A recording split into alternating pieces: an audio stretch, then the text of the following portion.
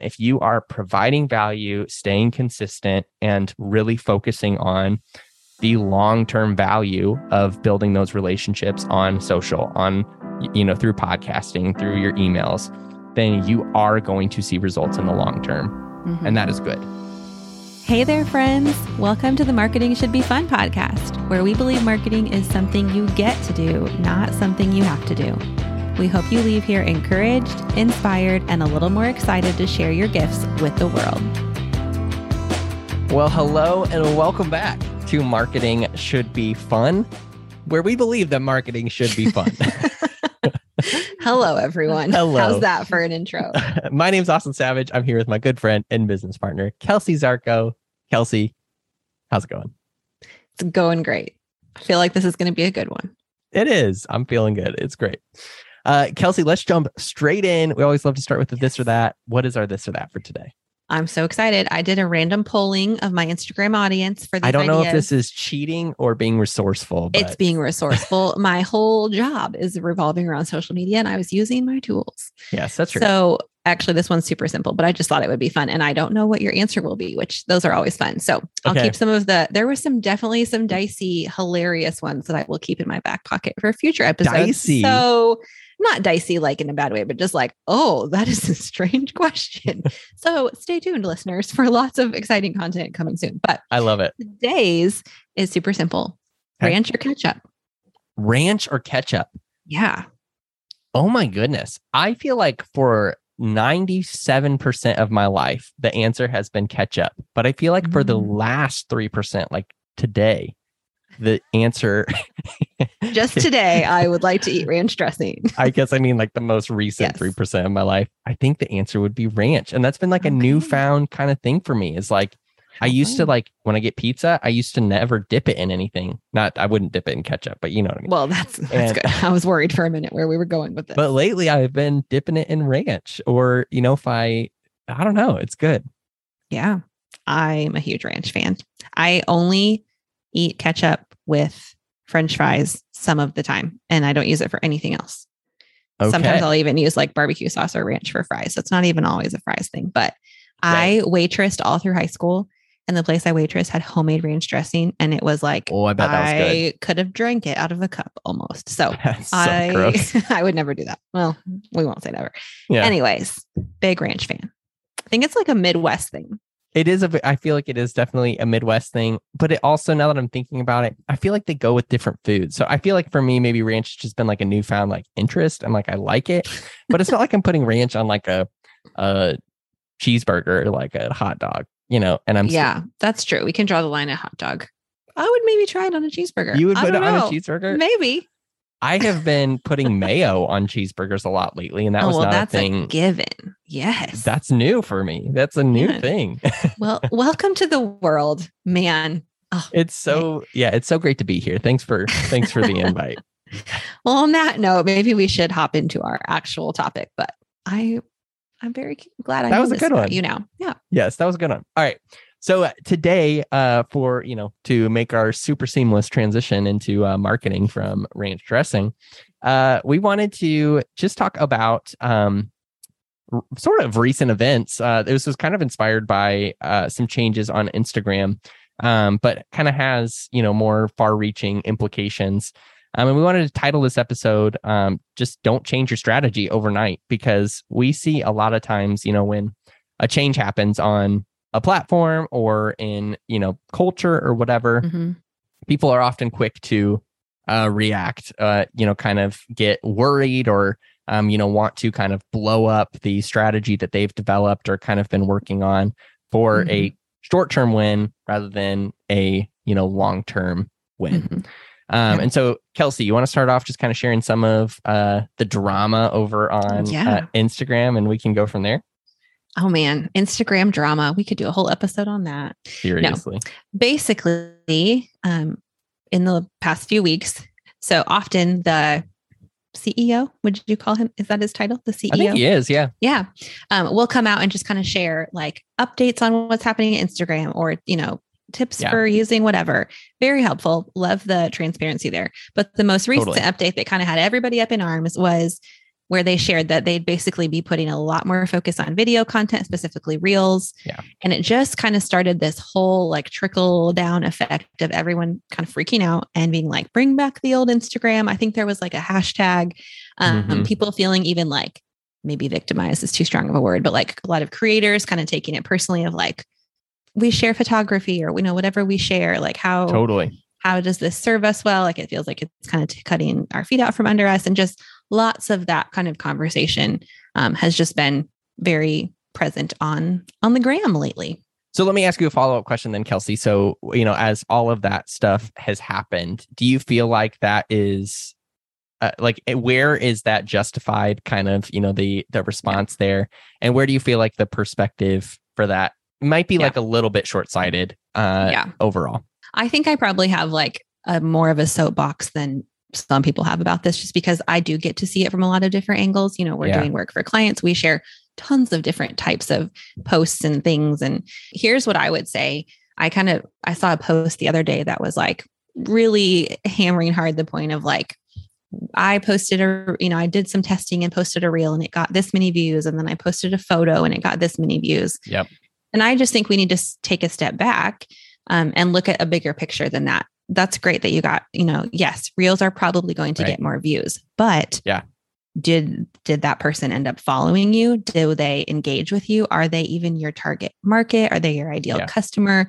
Are they coming and clicking in and seeing what you're doing? If you're selling something, are they buying it? Like there's so many other pieces of the puzzle as content marketing, as in the content marketing industry that we need to look at. And so sometimes I think we get hyper focused on this one thing when that's just one small piece of the puzzle. Totally. Yeah. I mean, we just saw this play out for one of our clients recently. We send some videos out to our clients, just like with some updates, and we kind of brought this same thing up. Mm-hmm. And for one of our clients, we share reels fairly regularly, and in the middle of that, we'll share, posts like quotes or, like just different call to action kind of posts, like inviting people to join their email list, that kind of stuff. And we shared this fun post to, invite them on to their email list. Like we shared this fun photo, and it was just kind of a cool.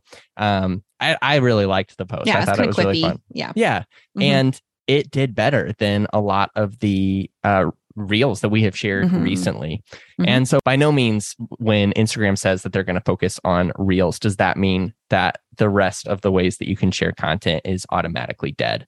Mm-hmm. People are going to interact with your content in the ways that they want to. And, people are going to see your content. And as other people are sharing it, they're going to, come across it. And if you are sharing valuable things, you can, take comfort in the value that you are providing more than the quote unquote algorithm that is going to, channel that content to people in different ways. Yeah, totally. I shared with our clients the things I would rather focus on than like how many reels are we doing or how many photos are we doing is two pillars of relatability and consistency. And relatability is going to look different for every client. And so, as you're thinking through your own strategy, what are your customers or your audience or your followers resonating with? Yeah. Do that. And then the consistency part is, I don't care what you're posting, if it's a reel or a photo. We tell you this, we share this every day, all day, but if you build that, consistency and that trust that they have in you of no matter what it is coming out, there is content and value being shared. Mm-hmm. That is the long game instead of worrying about what's trending, this week or this month or even this year. Yeah. There's always going to be changes. And you and I were just talking about this the other day is like, there are like, the Apple Podcasts app changes how they, feature new podcasts all the time, or how they, organize information or whatever, or how they, make it easier or harder for people to find your show. Yep. Like there's going to be changes there. Like Instagram is always going to change because they're trying to get more people on their app, or they're trying to, compete or whatever, which is annoying in its own way. And it's fair. And it's in another way because they are a business and they are trying to, do the best that they can. And, for all of these things, like there's always going to be changes.